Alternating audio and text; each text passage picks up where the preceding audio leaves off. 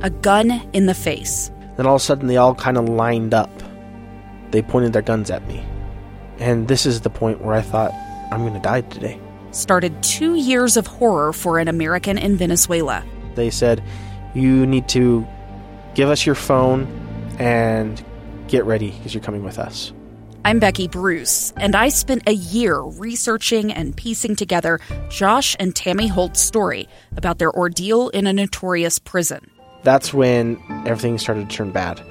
We had another pound on the door. Boom, boom, boom. And there was the police once again.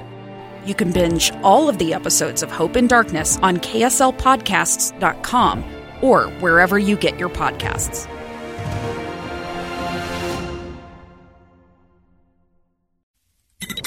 KSL's top stories on the coronavirus. I'm Maria Chaleos with your daily coronavirus update. Utah Department of Health reports an increase of 728 new cases since yesterday. 5 additional deaths are also reported in Utah due to COVID. Over 6,800 more vaccines were administered in the last day as well. Nearly 400 people in Utah are now hospitalized with COVID-19.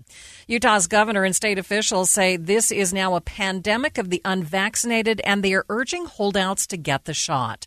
KSL News Radio's Mary Richards has more from St. Mark's Hospital. They say get the shot even if you've had COVID before. This will give you better immunity. Get the shot even if you think you are too young and healthy to get sick, because this Delta variant is worse. Utah Governor Spencer Cox says thousands of people are getting the vaccine, and you can join them. And you can protect yourself, you can protect your family, you can protect your loved ones, and you can do this. We love you, we care about you. He says most people getting sick right now are adults who are not vaccinated. The governor urged businesses to do more towards vaccination and doctors to reach out to patients individually. Mary Richards, KSL News Radio. Nurses will be at some schools this week in Ogden and Salt Lake City to give vaccines like the COVID-19 shot to tweens and teens. Ogden Communications Director Jer Bates says they know people can choose for themselves, but they're trying to educate about the benefits. Students have that reassurance that they're more protected against not only catching,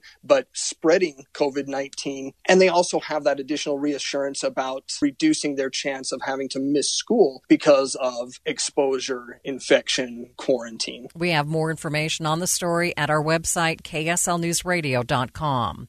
Most arguments against wearing masks during the pandemic focus on freedom to make medical decisions, but Utah Senator Mike Lee raises another one. KSL News Radio's Dan Bomas has more. Senator Lee says a requirement to wear masks could violate an individual's freedom of speech.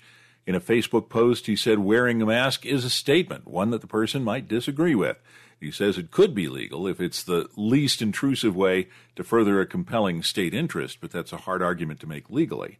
U of U law professor Paul Cassell told the Deseret News that's a questionable argument. He thinks a mask mandate would have a reasonable chance of surviving a court challenge. Dan Bomas, KSL News Radio. With your daily coronavirus update, I'm Maria Chaleos, KSL News Radio.